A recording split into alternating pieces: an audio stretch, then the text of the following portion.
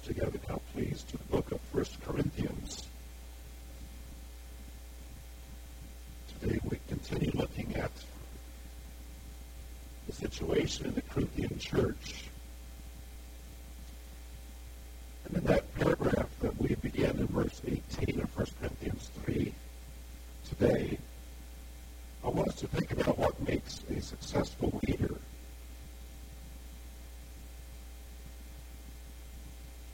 We expect leaders to be trained as well as born.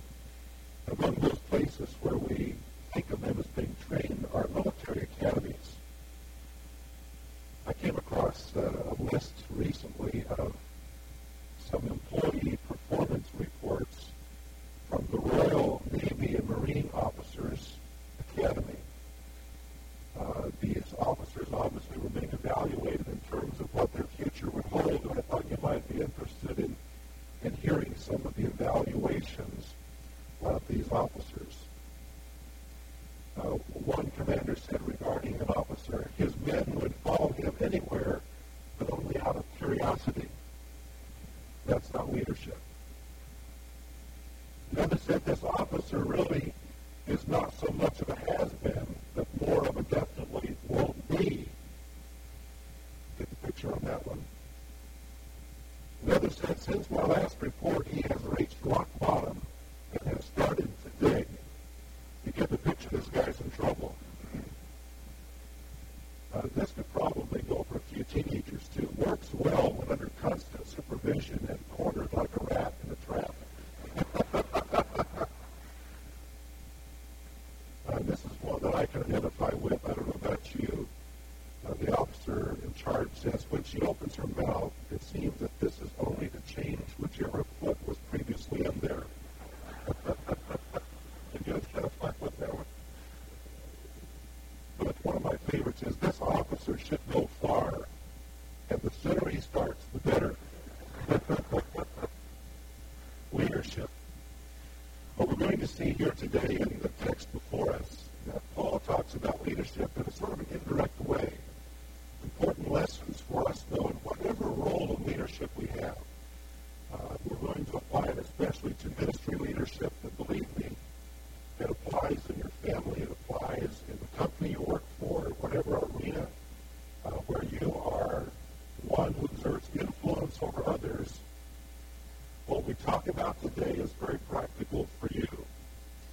I remind you that the first concern of Paul's heart as he writes this church in Corinth centers on the divisive attitude which the congregation had toward leaders. In our study last week, we saw that Paul is reminding these people that each of their leaders is unique, but that they're all equal. That is, they're all nothing really in comparison to God. They shouldn't boast in leaders who really are nothing when one considers God. He speaks about the diversity of gifts, but the fact that they function as a team. And therefore, don't divide the team up by picking your favorite leader. He says each one will receive his own reward for his faithful labor. He reminds them that they belong to God. The leaders belong to God, not to the Corinthians. And that God's purpose for them is to build up the church. And so Paul's point is, if that's God's purpose in your leaders to build you up, then why are you tearing yourselves down over the personalities of your leaders by picking your favorites and dividing yourselves into parties? He has two summary exhortations to these celebrity-conscious believers, and that's what we begin with in verse 18. He says, let no man deceive himself. If any man among you thinks that he is wise in this age, let him become foolish, that he may become wise. For the wisdom of this world is foolishness before God. That is written, he is the one who catches the wise in their craftiness. And again, the Lord knows the reasonings of the wise, that they're useless. So then let no one boast in men, for all things belong to you, whether Paul or Apollos or Cephas world, or life, or death, or things present, or things to come. All things belong to you, and you belong to Christ, and Christ belongs to God. In this summary of exhortations, he says, first, let no man deceive himself. The kind of thinking that they were using in the church leading to division was foolish and worldly. That is, to exalt men, to follow after men. And the second exhortation is in verse 21, where he says, let no one boast in men. It's needless to boast in men anyway, he says, because they all belong to you. You don't have to divide yourselves up and follow your favorite preacher. They all belong to you, just like you belong to Christ and Christ to God. So you see what he does here? He says, get your eyes off of men and focus on Christ. Focus on the Lord, because that's where unity comes from. As he goes on, Paul uses two word pictures to illustrate an appropriate way to view God's servants. He says, let a man regard us, who?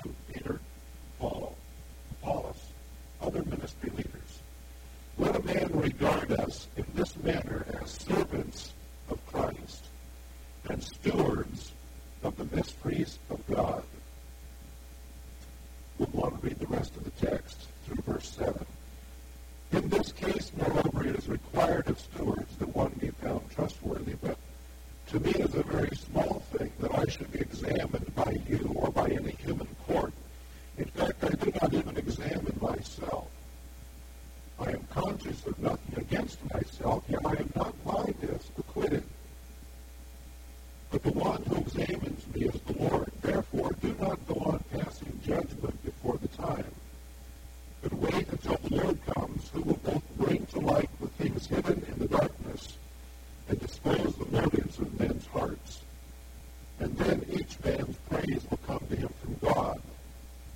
Now these things, brethren, I have figuratively applied to myself and Apollos for your sakes, that in us you might learn not to exceed what is written, but in order that no one of you might become arrogant in behalf of one against the other. For who regards you as superior? And what do you have that you did not receive? But if you did receive it, why do you boast as if you had not received it? Notice in verse 1 the two pictures of God's servants. He calls us first the servants of Christ. The word servants here is a particular one. It is used only here in all of Paul's writings. It is a word that has a nautical origin. Some of you from your ancient history will remember that the Phoenicians were a very powerful seagoing nation. They developed ships, and among those were ships called the Byrene and the Trireme. These were galleys that were used for commerce, but even more often for warfare. The Trireme, for example, had 3 banks of oarsmen. There was one on top, then another, and then another. The lowest bank of oarsmen were usually just a few inches above the waterline and right next to the hull. So in the case of a ship being rammed, you can see that their lives weren't worth much. And actually, that's why they were there. They were called the under-rowers.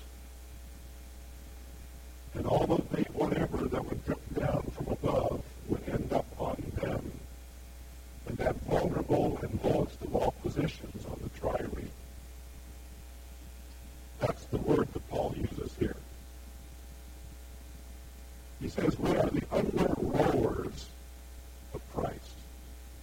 Now the word, over the hundreds of years leading up to the time of Paul, came to have a broader meaning. It meant one who is in a subordinate position, or one who is an assistant. For example,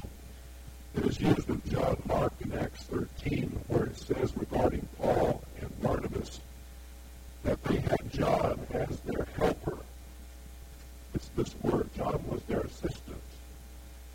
It is used by Jesus, Paul, in Acts 26, where he says, I have appeared to you to appoint you a minister and a witness. The word minister there is the same word. Paul, I am appointing you as my subordinate.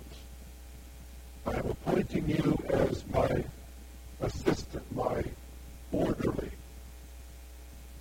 and as a witness of the gospel.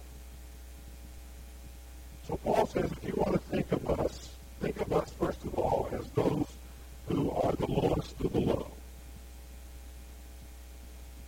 As those of us who are the under-rowers on a trireme, who are in a subordinate position. And that's what we are. We are the servants of Christ. And then he says we're also the stewards of the mysteries of God. A steward is not an unusual word for you. Most of you know that a steward in those days was the manager of a household. A wealthy patrician would appoint a steward to care for all of his affairs.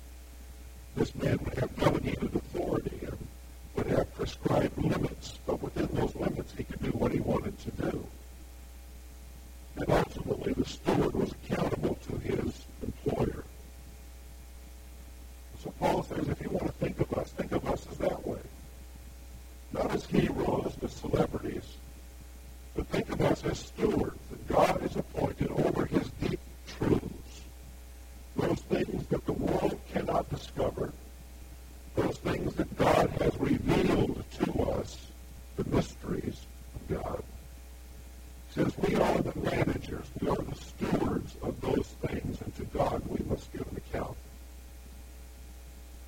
Now, in using these two terms, Paul is telling us that serving as a Christian leader is a privilege and a responsibility.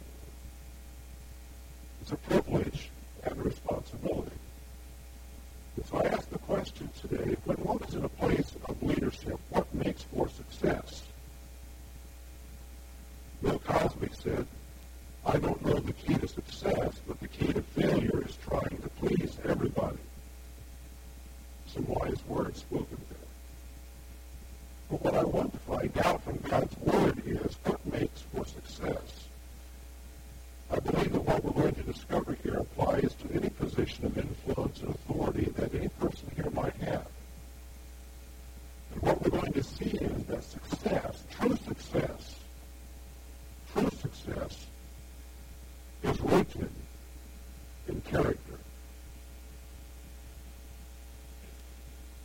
What are the qualities of character that Paul elaborates on here with regard to successful leadership?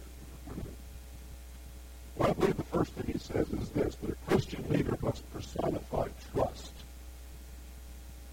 Notice he says in verse 2, it is required of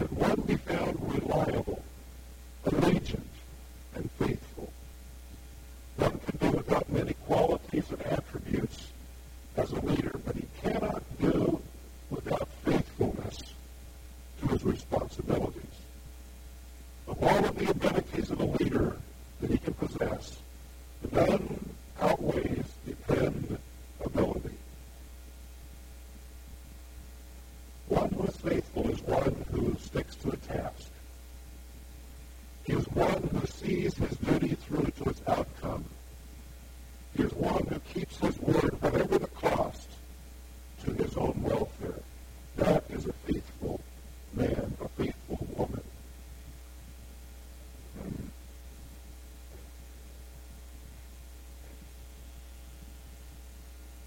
God requires us to be faithful. He does not require us to have certain talents. In the end, a person who is an employer or who is a master wants to know that those in whom he has invested leadership will be faithful, that it will be counted on.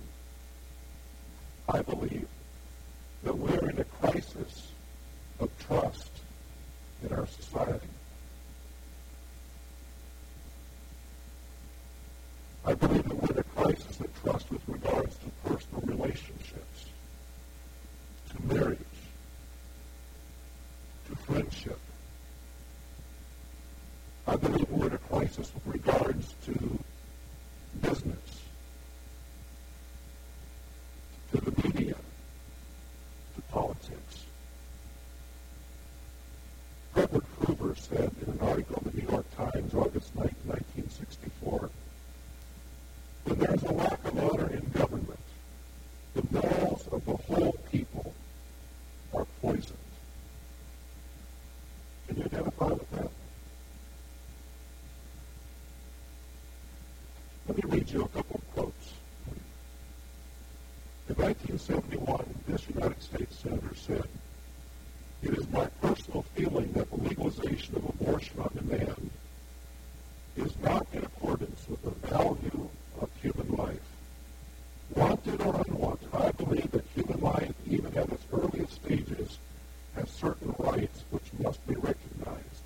The right to be born."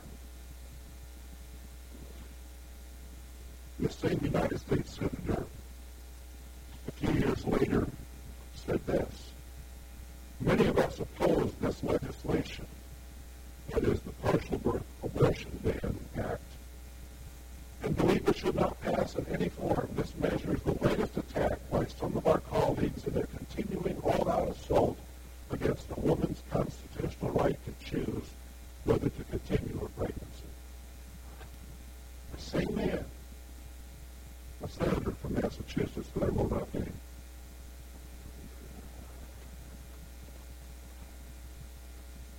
Listen to this. "I am opposed to abortion and to government funding of abortion." The statement of the governor of Arkansas in 1986. Last year, with regard to the partial birth abortion ban, he says, I have always believed that the decision to have an abortion generally should be between a woman, her doctor, her conscience, and her God," as he vetoed that bill protecting the life of babies. We have a crisis of trust in our society, and it's on all levels. We have media that demand the right to publish whatever they want to publish. The problem is, can you trust what they publish? If we cannot trust what they publish, should they have the right to publish it? That has to be asked. Does the population have to be, allow itself to be lied to?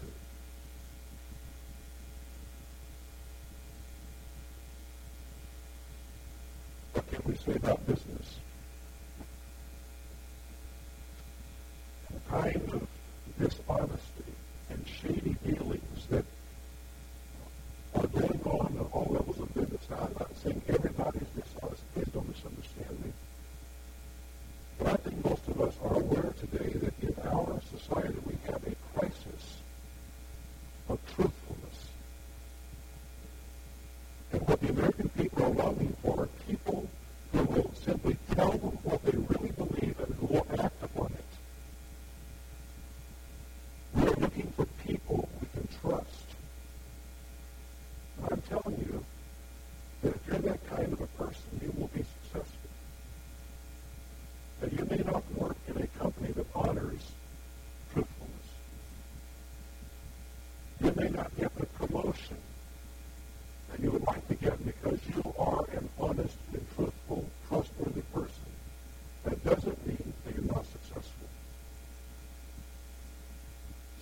maybe not getting that promotion. If in getting it, you have to compromise your character. A Christian leader must be trustworthy, must be faithful. The story is told about a bank employee who was due for a healthy promotion. One day he went down to the cafeteria of the bank to eat, and little beknownst to him, the president of the bank was behind him in the line and saw this employee take 2 pats of butter and hide it under his bread so that he wouldn't have to pay for 2 pats of butter. You know what? The president of the bank noted that act of dishonesty and it cost him his promotion. For 10 cents of butter, the man did not get what he was longing for. People are looking for trustworthiness in leadership. And so my point is, determine in your heart to be a person worthy of the trust of others. I love that song, and I think we've even had it sung here a number of times. May all who come behind us find us what? Faithful. The kind of people who keep their word, who can be depended upon. It is required in a Christian leader that he be found faithful. There's a second character quality that I see in verses 3 through 5. We see here that a Christian leader must practice integrity. Paul's conscience was clear. He did not know anything against himself. His conscience was clear. You know, that conscience within us is what is the echo, the inner echo of our value system. Now, like a radio, it can get on the wrong channel, or it can even be turned off. But inside there, God has built within us that echo chamber of our own value system. Somebody said the conscience is what makes the little boy tell his mother before his sister does. Paul did not sense a guilty conscience for anything he had said or done. His conscience testified that he was a man of integrity. But apparently Paul was being criticized and accused of something. That's what the language here indicates. Now we would expect that because Paul was a leader.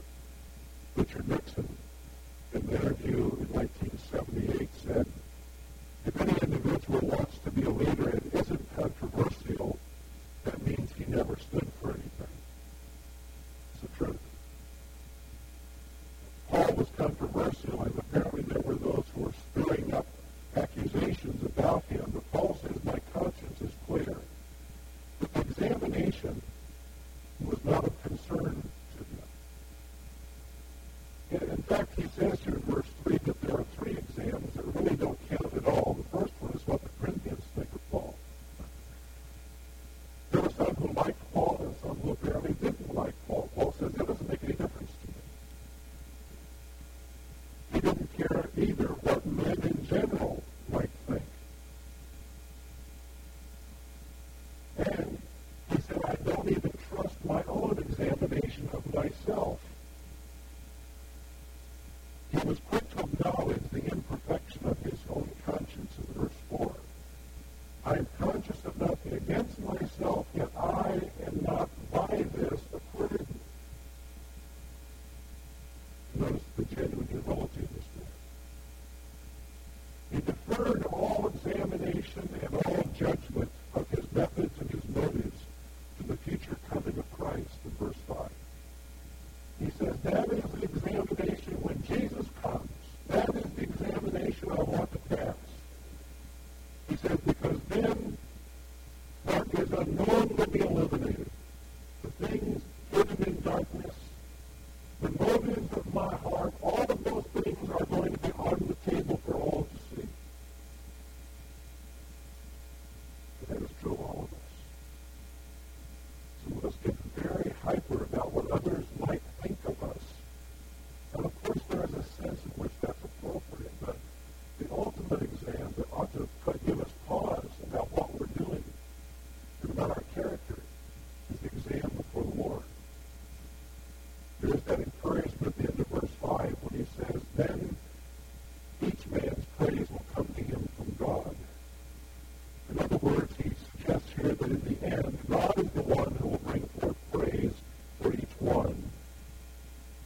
And he does say each one. The sub-point here really is that we must be very careful about critiquing others, about putting ourselves into the business of trying to examine their motives. Jesus warned us about that kind of judgment, that we ought not to judge lest we ourselves be judged. We can't know motives. Actions we can see, and we can evaluate, but not motives, not the hidden things. We have to be very careful about that. But what Paul is saying is here, I'm a person of integrity as much as I know my heart.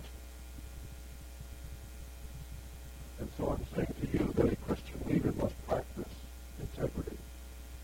The point is, set your goal to be a person who lives before God with a clear conscience. A clear conscience.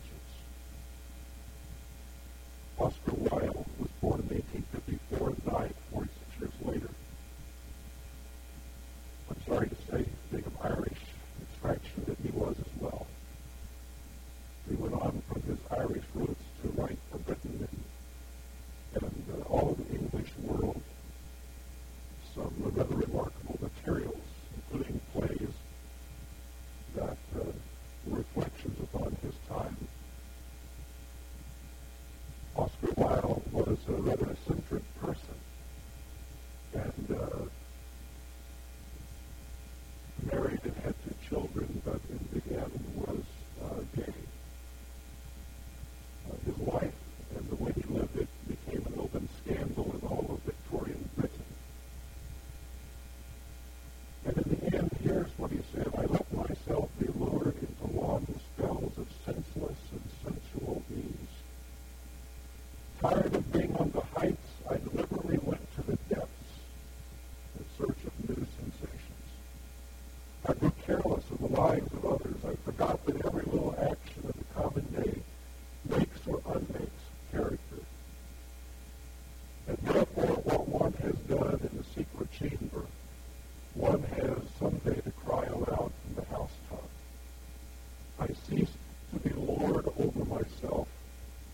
I was no longer the captain of my soul and did not know it. I allowed pleasure to dominate me. I ended in horrible disgrace. Do you find that as sad and tragic as I do? If we want to avoid that kind of an ending, it depends upon the little decisions that we make day by day, and whether we are men and women of integrity. Now, finally, let me say that a Christian leader, what Paul says here, must possess humility.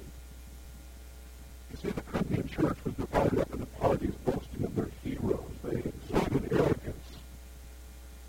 They needed to learn not to exceed what is written, says Paul. In contrast, he wrote with open meekness of his role as a leader. Humbleness of mind is always essential for one who would serve Christ in a significant way. And he asks 3 hard questions that will humble any thinking person in verse 7. He says, what makes you different from everybody else? Well, you go down the list: my heritage, my intelligence or lack of it, my health, my race, my appearance, my personality, all of those things. Well, Paul's point is, which of those originated with you? Paul. And then he asks, what do you have that you did not receive? What do I have? I have a position in life. I have a amount of money, perhaps. I have prestige. His point is, all of these, whatever you have, comes to you directly or indirectly from God and His providence. How can you be arrogant about that? It's not your doing. And he says, why do you boast as if you had not received these things? But isn't that what we do in our society? You see, if we want to be a successful leader in the eyes of God, we must be people who possess humility. Dr. Paul Rees said, if you want a picture of success as heaven measures it, of greatness as God views it, don't look at the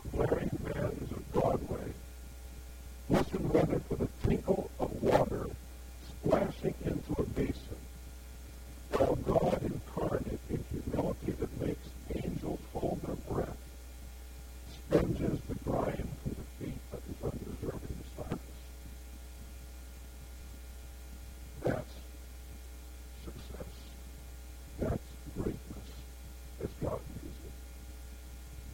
That is the spirit that will make you stand above all of the rest.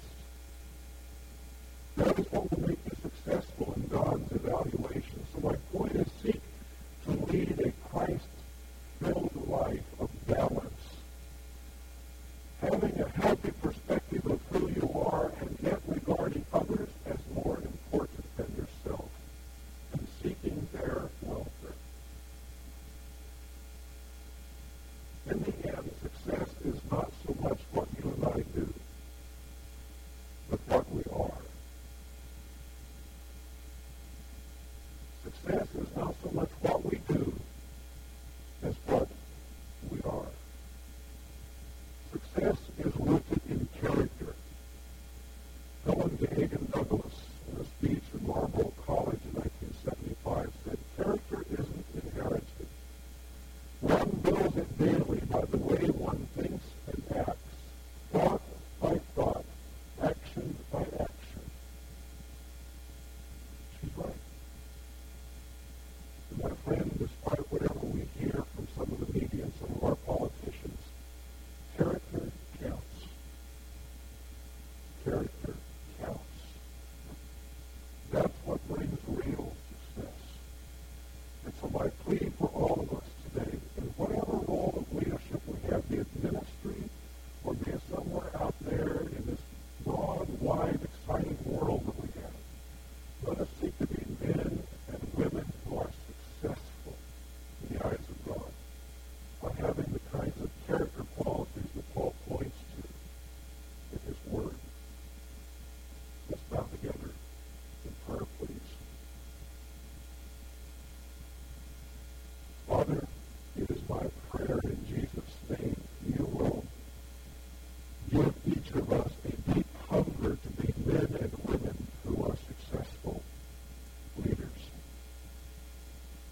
And whether that brings us acclaim in the evaluations of this world or not, I pray that we will seek to be those kinds of leaders so that one day when we stand before you for the final exam,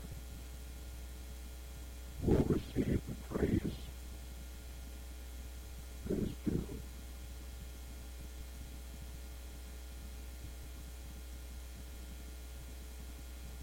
What I'm talking about today is living as Jesus did. The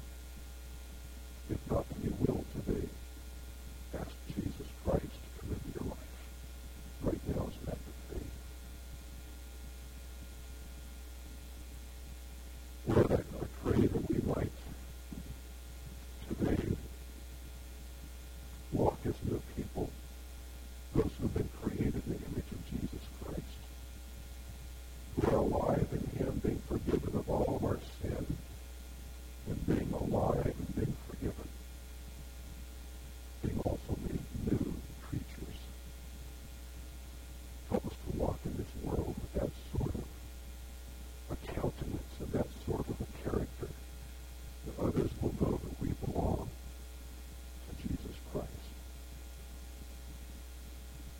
In his name I